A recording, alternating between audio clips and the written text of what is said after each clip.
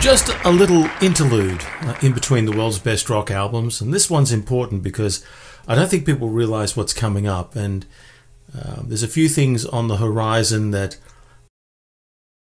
we should all be aware of. The first thing that we should be aware of is that a lot of our heroes, our rock heroes, a lot of people on the albums that we feature here every week are getting old. Recently, Eddie Money passed away. Also, Rick Ocasek from The Cars, he passed on. To give you an idea, let's talk about ages and where some of our rock heroes are at. Firstly, let's start with The Who. Pete Townsend, Roger Daltrey. Let's go to Pink Floyd now. Roger Waters.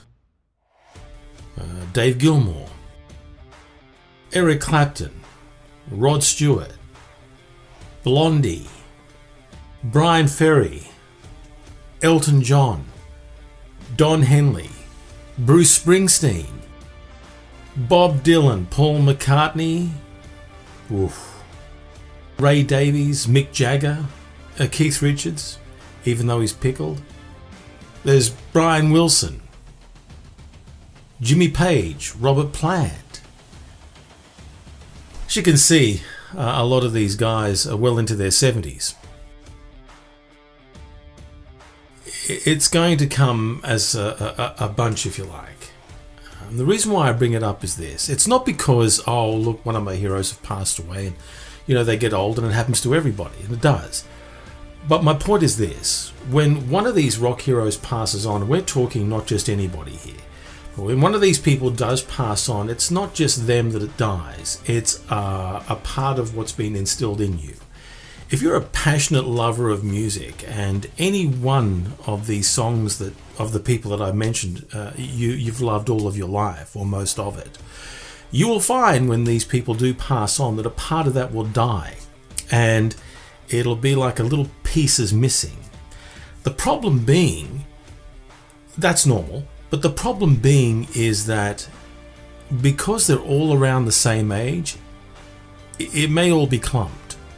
And over the next few years, I think we're going to see quite the turmoil. But, I think the trick will be support and the mechanism of that. It's going to be surprising how quickly it comes and passes. So, you know, heads up. And I just thought I'd give you a quick, negative announcement. I'm not trying to be negative. Oh, you're such a negative Nancy, Stephen. Please. I'm just being truthful about it, okay? The funny thing to watch will be television. I think what television's going to try and do when a major one dies is they're going to try and do this sort of like, in memoriam. And then, of course, at the music awards, there'll be, like this amazing presentation. They're going to do it for all of them. I mean, they're going to be pretty busy putting together a lot of these videos, I'm thinking. What'll happen is all the people that don't have a clue will do it once or twice, and they'll go, well, I'm not doing that again, I've got to do it for all of them.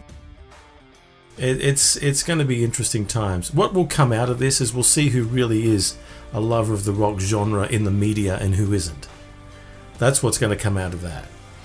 That aside, though, our heroes, like all, will pass on.